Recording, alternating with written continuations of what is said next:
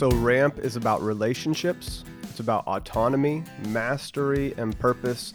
And I think this is really big because when we teach on finances, the idea of staying out of the gutters, not having those major financial issues, if you can just stay out of the gutters with your finances and with your life as a whole, it'll set you up for a whole lot more success.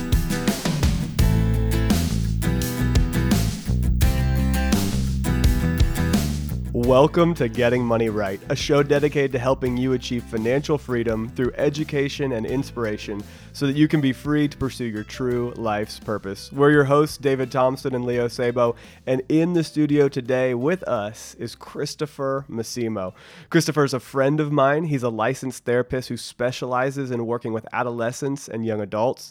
He's a business owner at Massimo Motivation, where he does mental training, fitness and athletic coaching, and he does public speaking. And so Chris has developed this incredible system or structure that he calls RAMP, and it gives lifelong guidelines to people's lives. And as Chris and I were talking a couple weeks ago, I saw that it's a perfect fit for what we do inside of Getting Money Right, because the money ends up amplifying these guidelines. It either makes it bigger or it makes it more problematic. So Chris is going to walk us a little bit through the system and the structure today and share how it relates to our finances. Chris, welcome to the show. I'm so excited that you're here. Thanks for having me. Absolutely. Well, tell us a little bit about yourself. Tell us a little bit of your history, how you got here and where RAMP came from, and just how this has been a big part of your life. Okay, I'll try to keep it short because it's a long story.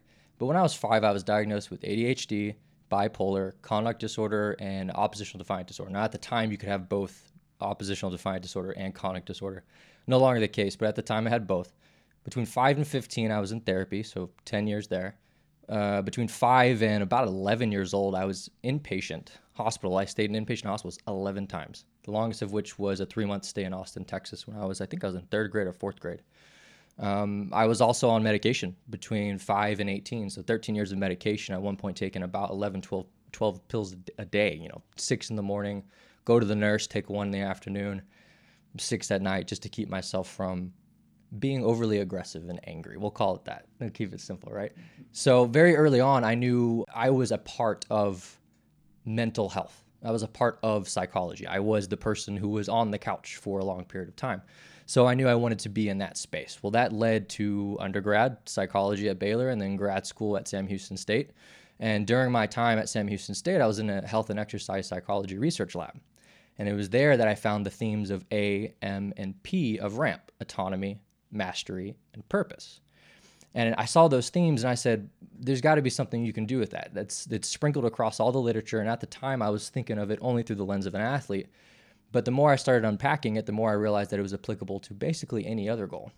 Now, at Baylor, I was in a social psychology research lab, which is where I added R for relationships to the model. So you have relationships, autonomy, mastery, and purpose.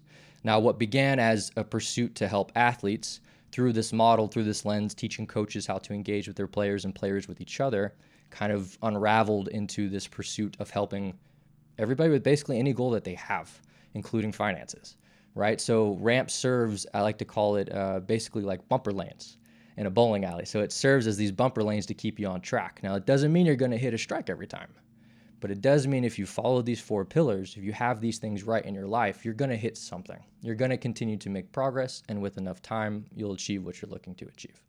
So that's kind of how, RAMP was created through my experience and then through some of the themes that I found in the literature.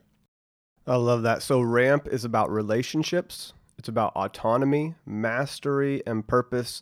And I think this is really big because when we teach on finances, the idea of staying out of the gutters, not having those major financial issues, if you can just stay out of the gutters with your finances and with your life as a whole, it'll set you up for a whole lot more success. So, we talk about insurance to protect and, transfer risk. We talk about the importance of making educated purchasing decisions and really just having a healthy outlook on life.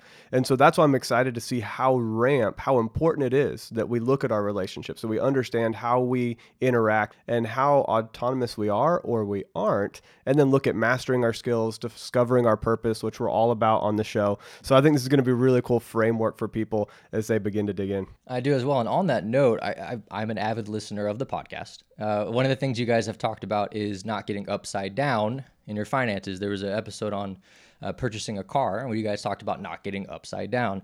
And that's where Ramp comes in, is it makes sure that you don't flip on your side, right? So just quickly, I want to talk about the foundational elements of Ramp before we go into the individual pillars. So one of them is to create shared language. So Ramp is great in a family system because you have people of different ages, you have people of different seasons of life, all living in one ecosystem in one house, right? So one of the problems you have in a therapy setting is getting all these people to communicate to each other in a way that makes sense to everybody, right? How do I get into the mind of my 15-year-old daughter when I haven't been 15 for 20 years? It becomes difficult because as your brain develops, you think differently than when you used to be 15 years old. I mean, it's pretty natural. So we recreate a new cycle of communication through Ramp where the 15-year-old and the mom or the dad can speak the same verbiage, right? So when I say, hey, how's your R doing? You know what that means. You know the 3 types of relationships. You know some of the skills through M that we're going to give you for R, and you guys can kind of shortcut or spark note your way to a conversation, right? So it's easy to engage in real time. It, to me, is considered a solution-focused modality, so it's quick. It doesn't take a clinician to diagnose you. It doesn't take some type of testing. It's, hey, we're dealing with something in real time. We can talk about this because we speak the same language now. Finances can and do fuel each pillar. I've listened to your show. There's a reason why. I truly believe in your message that your finances fuels your true life purpose. But there are goals along the way that also fuel the true life purpose, right? So Ramp in combination with your finances fuels that purpose because Ramp keeps you on the path and finances serve as kind of fuel. And so you have to understand that finances do impact each of these. And then goals are often unnecessary because our efforts lack structure. And you guys have broken down on many different occasions the different ways to write out and portray your goals so that they're achievable and accomplishable. That the Ramp is a way to do that. Yeah, and we see that all the time, that goals are often unsuccessful because they don't have that structure in place. And so if somebody will throw a big, hairy, audacious goal on the wall and say, this is what I want to do, but they have no structure in place to get there. And that kind of goes back to episode 98 and 99, where we talk about some of the roots that lead to the fruit. And some people say, oh, well, I have a goal, so that's a root that's going to cause me to be successful. No, the goal isn't a root. The goal is a fruit. You're going to be able to get there, but you've got to have some systems in place. So this whole Ramp idea is really a structural framework for your life that helps you have shared language. I love, because that's the biggest issue inside of every marriage, every relationship, is common language, unified goals and purpose. How do we speak the same language so that we're going to the same place together? And so that's why I think this is a lot of fun to talk about Ramp and look at our relationships, look at our autonomy, look at our mastery and the purpose that we've got. Chris, do me a favor and get into some of these acronyms that you're using, Ramp, R-A-M-P, and really define each one of these so that as we're talking about this, as the listeners are listening, they can come back and understand what we're talking about. So if you could break it down just a little bit before we dive into some of the specifics. Sure, absolutely. So there's no particular order. It is not one of those things where you have to go R to A to M to P. Based on the goal and situation that you have, one of them is going to be more predominant than the other. So keep that in mind. But R is for relationships. So there are 3 primary types of relationships I like to talk about: relationships with self, relationships with others, and relationships with the world. And all 3 of those bleed into one another. We can get into some of the skills on another time, maybe if we have the time to do that. But essentially what you're looking for there is to make sure that your relationships at any given time are as healthy as they can be, especially the ones related to whatever goal you're plugging into the model. Okay. A is autonomy. You can think of this as being independent. So am I doing my part? I like to say to my couples, your job is your job. Meaning you're going to consistently sit on my couch and say the other person's doing that thing wrong until we can reverse that and say, what can I do right? And when you have 2 people doing things right, things get done and they get done well. So autonomy is asking yourself, am I doing my job? Am I doing my part? Am I doing this without somebody telling me to do it? Mastery is skills. So mastery would be listening to this podcast. You know, if I want to learn about finances, I'm going to turn on David and Leo's podcast on my way to work, which I do. I've listened to like 80% of the podcast. I'm going to turn that on and I'm going to learn that thing if I'm trying to achieve financial freedom to pursue my true life's purpose. And then there's purpose. And I think of purpose as a vehicle So you have values, you have passion, and you have purpose. Values are kind of like the gears of the car, the structure of the car. There's two types. There's where you find value and what value you bring. Personality, where do you feel fulfilled? Making sure you have those two pieces set first. And then they're fueled, the actual fuel itself, by your passion. And your passion changes throughout time. Right now, I'm actually looking at law school and combining law with psychology. My passion for law, it's somewhat been there, but now I'm really pursuing it because that's the new fire underneath my belly, right? Or in my belly. And then purpose, you want to think of that as a city, not a state too big, not a street too small. You want to think of that as something in your life. For me, that would be mental and physical health that you are trying to achieve. I want people to find better mental and physical health. So you break down those four pieces, you make sure those things are working together harmoniously, and you get better outcomes. Well, that sounds really good, Chris. Let's dive into each one of these now more specifically. And if you could use some examples to help us, that would really be great. So let's start with relationship. Okay, sure. So relationships, like I said, there's three types: relationship with self, relationship with others, and relationship with the world. I had a client, 2017. I had a client who was dealing with, they were an athlete, they still are an athlete. They were dealing with some family problems at home. They came to me, the individual went to a summer camp at Notre Dame to perform in front of coaches and scouts. Didn't do as well as they thought they would. And they proceeded to take a knife back to the dormitory and contemplated suicide that night. So they called their parents talked them down, they got them in with me. The natural thing in that instance is to say, okay, we have to account for suicide ideation, which we do, and we did. But then I think people lose sight of the indirect influences that are also causing that individual to take that next step. What got him from I dropped a football to I'm going to take a knife to my dorm? And we found that it was a relationship with others and a relationship with self, specifically the father in that situation. So we worked on the father-son relationship in that case, and it helped to heal the roots of his problems. He's now a successful Division I football player. Obviously can't say who he is, but we had to figure out which of his pillars was wrong in that instance and mend it and heal it. And what you'll find is that when you healed that father-son relationship, he became more autonomous because he wasn't worried about what dad was thinking. He began thinking for himself, scheduling his own appointments, things of that nature. He garnished more from what coaches were giving him in terms of mastery because he was more present. He wasn't worried about going home. And he was able to facilitate his purpose when it comes to football, which was, at the time, he was seeking a Division I scholarship, and he eventually got it. So that's an easy example of how our relationships bleed into our goals. Yeah, I think it's interesting that, a lot of us get focused in on mastery in life or in purpose. And in this scenario, his purpose of going and playing D1 football and the mastery of the skills it took to get there, that was so on the forefront that people weren't looking at the underlying relationships that can allow somebody to actually achieve those mastery skills and to help have healthy relationships that allow somebody to be autonomous and not always connected to their parents forever or codependent on someone else.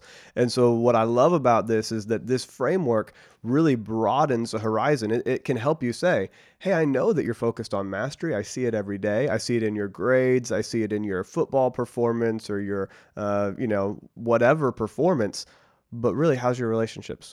How is your, not just your mastery, but how are you doing autonomously? How are you able to go out into the world yourself? How are you able to fulfill your passion and your purpose? So I think it's cool because it gives you this great language for really archaeologically digging through and pulling out those roots. So I think it's a neat thing. How would you break down the difference under the relationships category? You've got self, you've got others, and then you've got the world. Sure. What's the difference between the others and the world, and how does that look? Great question. So self is going to be self-esteem, self-efficacy, where I position myself in my mind. You see this a lot with when you're a child, most of your reality is structured by what your parents tell you. Santa Claus is real, so Santa Claus is real because mommy and daddy told you Santa Claus is real. But then you get to a certain level of thinking where your reality is based primarily on your peers. They help to shape the hierarchy of where you fit intellectually, athletically, and so on and so forth.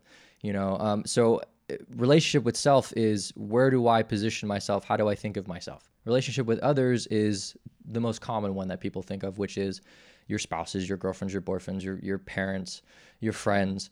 relationship with the world is a viewpoint. It's kind of like a philosophy of how you see your place within the world. So am I somebody who just doesn't deserve to exist? Well, that's a really bad relationship with the world because you don't think you have anything to give it.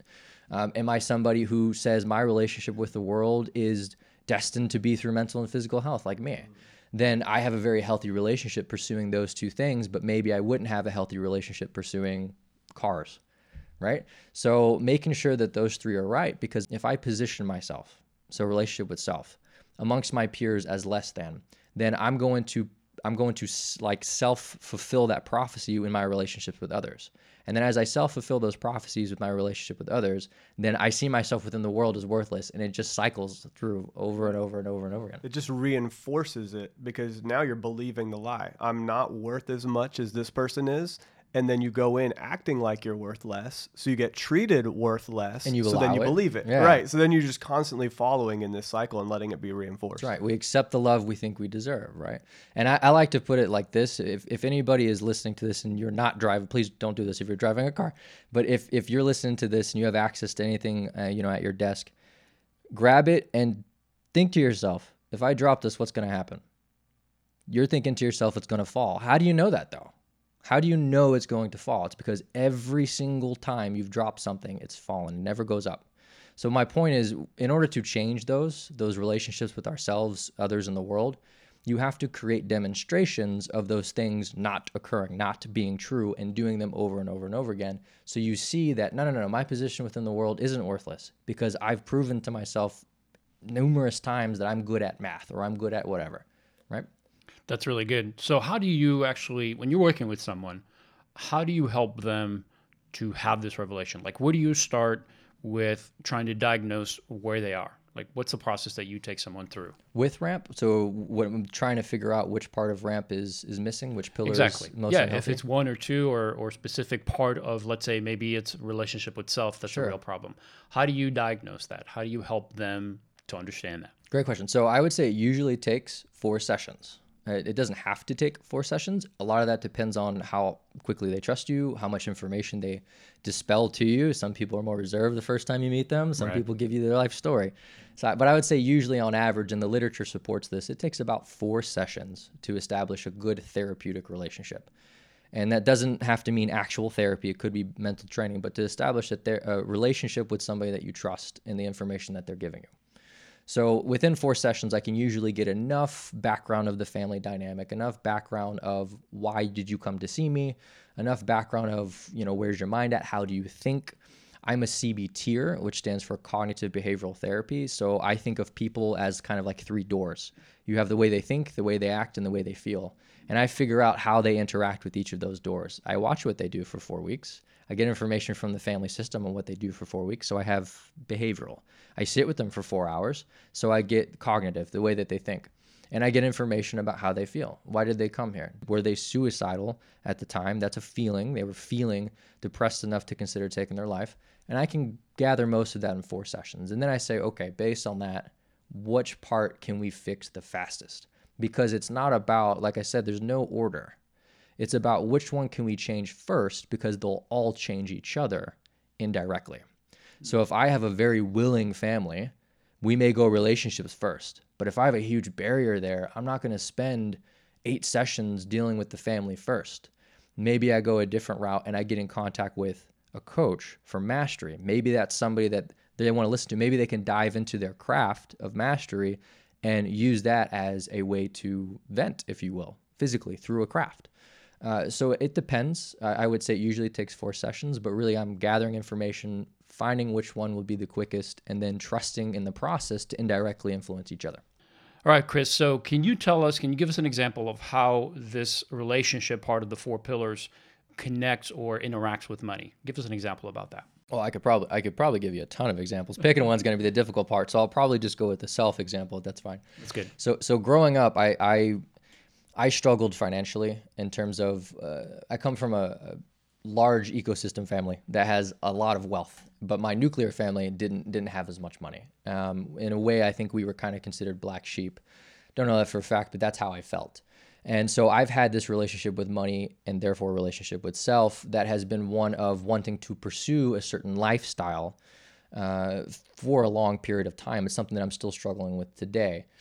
And that bleeds into my relationship with others. So my girlfriend and I, we have a budget, and a lot of that budget was actually created by the structure that you guys provided. That's the one that we use.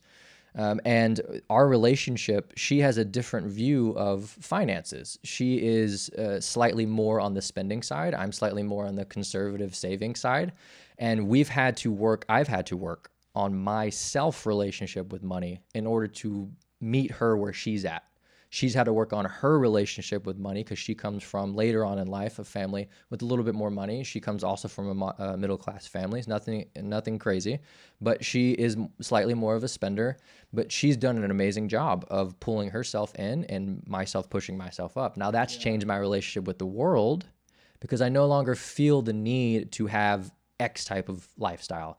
I still want a certain type of lifestyle, but not the same one as I used to. I don't need the extravagance that I once felt like I needed. So then that goes back into relationship with self. Now I feel better about myself because I'm living a life that is closer to that lifestyle I want. And then it reinforces the relationship with others and at home. And it just kind of goes. It's like a train. But yeah, money in your relationships, you're going to find, and this is with my athletes as well, the ones who make money very quickly, the relationships change. So the relationship with self, if we're talking athletes, the relationship with self is going to become one of not dominance, but I guess ego. You come into a lot of money, and that's going to reveal for a lot of young people, because I work with a lot of adolescents, young adults, a piece of themselves that maybe they didn't think was there. Now their relationships with others change because others see them as a money pot or the guy who's going to make it or the girl who's popular. And then their relationship with the world changes because now they see themselves as maybe better than they should. So money really kind of reveals and then reinforces the beliefs you have in those three areas. And I think changing yourself first and then using money to accelerate that process is the best way to go. Yeah, money is always going to be an amplifier. That's right. And so money's just a tool. It's not good or bad. It amplifies what is already inside of you. So if you have unhealthy relationships, then you add money to that. Now you've just set those relationships on fire. You've just magnified and amplified that fuel of money to pursue and to grow the problems instead of to fix the problems. Right. And so some people will say, oh, well, I've got a problem in relationship. Maybe if I get more money, my relationship will get better. But no, you actually have to work on the relationship. And that starts with relationship with self. What is my self-esteem? How do I see myself? How do I look at myself in comparison to the world? Where do I fit in this world? What's my worldview? And if you have an incorrect worldview or an incorrect view of yourself and you add money to that, now you've created a monster because you can fund all of your bad habits that were built by those underlying issues with how you see yourself and how you see others. Which is a great tie-in to, you guys had an episode on marketing and being a good consumer. That's a great tie-in there, right? But I also just want to point out, we're all Dave Ramsey fans here. Dave Ramsey said that 94% of respondents, they did a study, said they had great marriages because they discussed their money dreams with their spouse. So it's not about how much you make. It's about this back and forth relationship with other that you have, this communication that you have with them and figuring out what their needs are, and then reinforcing your relationship within the world together and relationship with self within the relationship. So it's kind of like relationshipception, right? It's kind of like, that's what it is. But it's not about the totality of the money. It's never been about the totality of the money. Everybody thinks it's about X number brings me X amount of happiness. Money, I like to say money doesn't bring you happiness. It prevents a lot of unhappiness, though, because you get a roof over your head, you get to spend vacations with your family, you feel like you're providing for your spouse. But there's not this number that you reach, and then relationally you have better relationships. Like, it just doesn't exist. No, it doesn't work that way. All right, so thank you for that. I mean, I think the relational side, at least for me, it seems like it's such a key to the financial side. If people could just kind of self-diagnose, at least from the beginning, to say, okay, what is my view of myself? What is my view of others? How do I see myself as I relate to others? And then what is my worldview? How do I think that I fit into this world, and what's my purpose? And am I good enough? Because I think so much of that is what people struggle with. And then to consider that the way we feel about that and how we spend is very much connected. And if we start looking at that, then maybe we can make a sense as to why we always overspend, why we're getting into debt, why we make bad financial decisions. So I love that part. Let's dive into the next one. Let's talk about autonomy and how that fits into this. Sure. So again, autonomy is seeking growth and knowledge yourself. It's not needing coach to tell you to be there at 6 a.m. It's not needing spouse to say, hey, pull back on the money. It's you saying, am I doing my job? Every day, am I doing my part? So in terms of finances, there's a lot of ways you can go there. But I would say the very first way you should go is, am I budgeting? Am I tracking my spending? Am I tracking my spending? Not is my spouse tracking her spending. It's not about what she's tracking. It's about what I'm tracking. Am I doing my part? Am I being autonomous? If I'm investing, you never invest without a plan. You don't go all the way in on something you don't understand. So did I do my research on this thing? Did I read enough on this thing? Yeah, it's not the company's fault for going under. Oh. It's my fault because I didn't do the research and understand what I was investing in. I'm not going to blame somebody else. I'm going to spend the time and energy up front before I make a decision with my finances. Right. And let's say my finances aren't where I want them to be. I'm not against somebody coming in and saying, hey, I want to make 100,000. Okay, that's fine. Let's make sure that the roots are right, but that's fine. Let's get you there. Let's make that accomplishable. But what are you doing to make it happen? Not boss isn't giving me this opportunity, or, my profession, for example, is one that's littered with people who I don't think make enough money, honestly, for the work that they do. But that doesn't mean you can't make money. It doesn't mean you can't serve people better. And if you serve people better, you'll typically make more money. You can charge more for your services. That doesn't mean there's not a way around it. You have to reflect on self and say, what am I doing and what am I not doing? How often am I waiting for somebody else to tell me what I need to do financially? Or am I turning on David's podcast, Leo's podcast, and saying, hey man, there's a topic on this thing, and that's the thing I've been thinking of, and I'm going to go listen to that right now. I think this is so important for people to realize that this is something that as a culture we struggle with.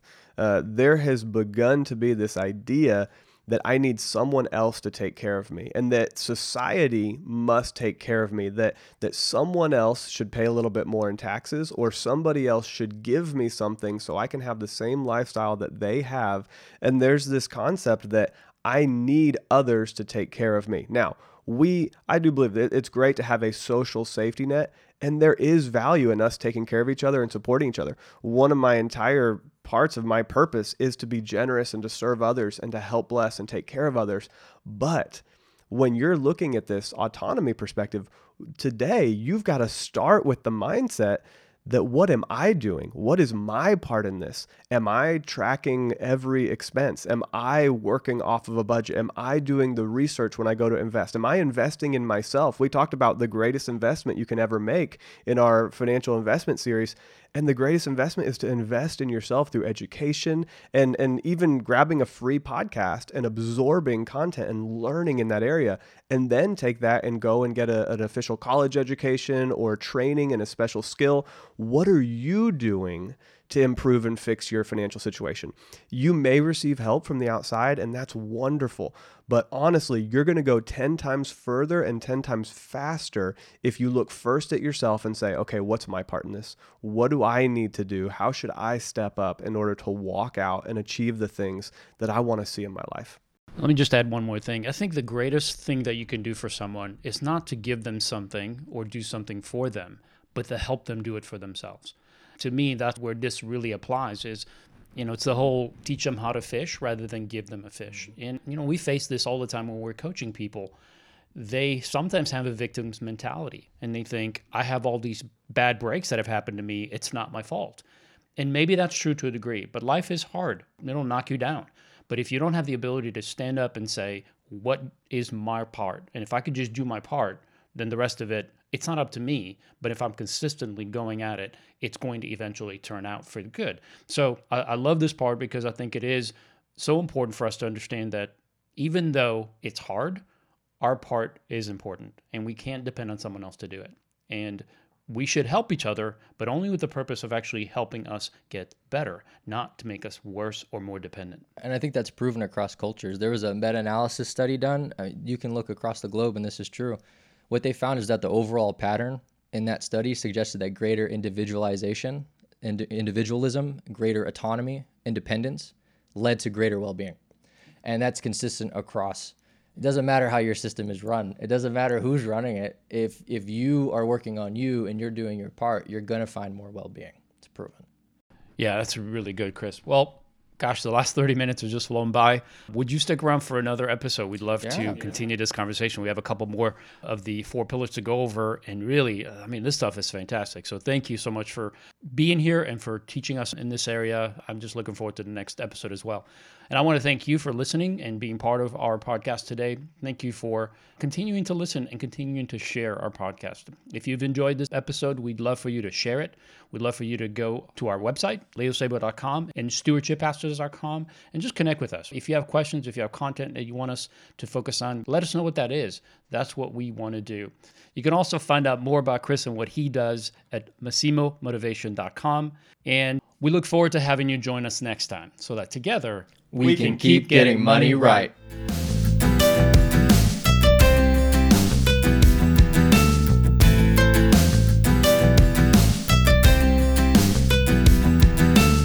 I would say the very first way you should go is, am I budgeting? Am I tracking my spending? Am I tracking my spending? Not is my spouse tracking her spending. It's not about what she's tracking. It's about what I'm tracking. Am I doing my part? Am I being autonomous?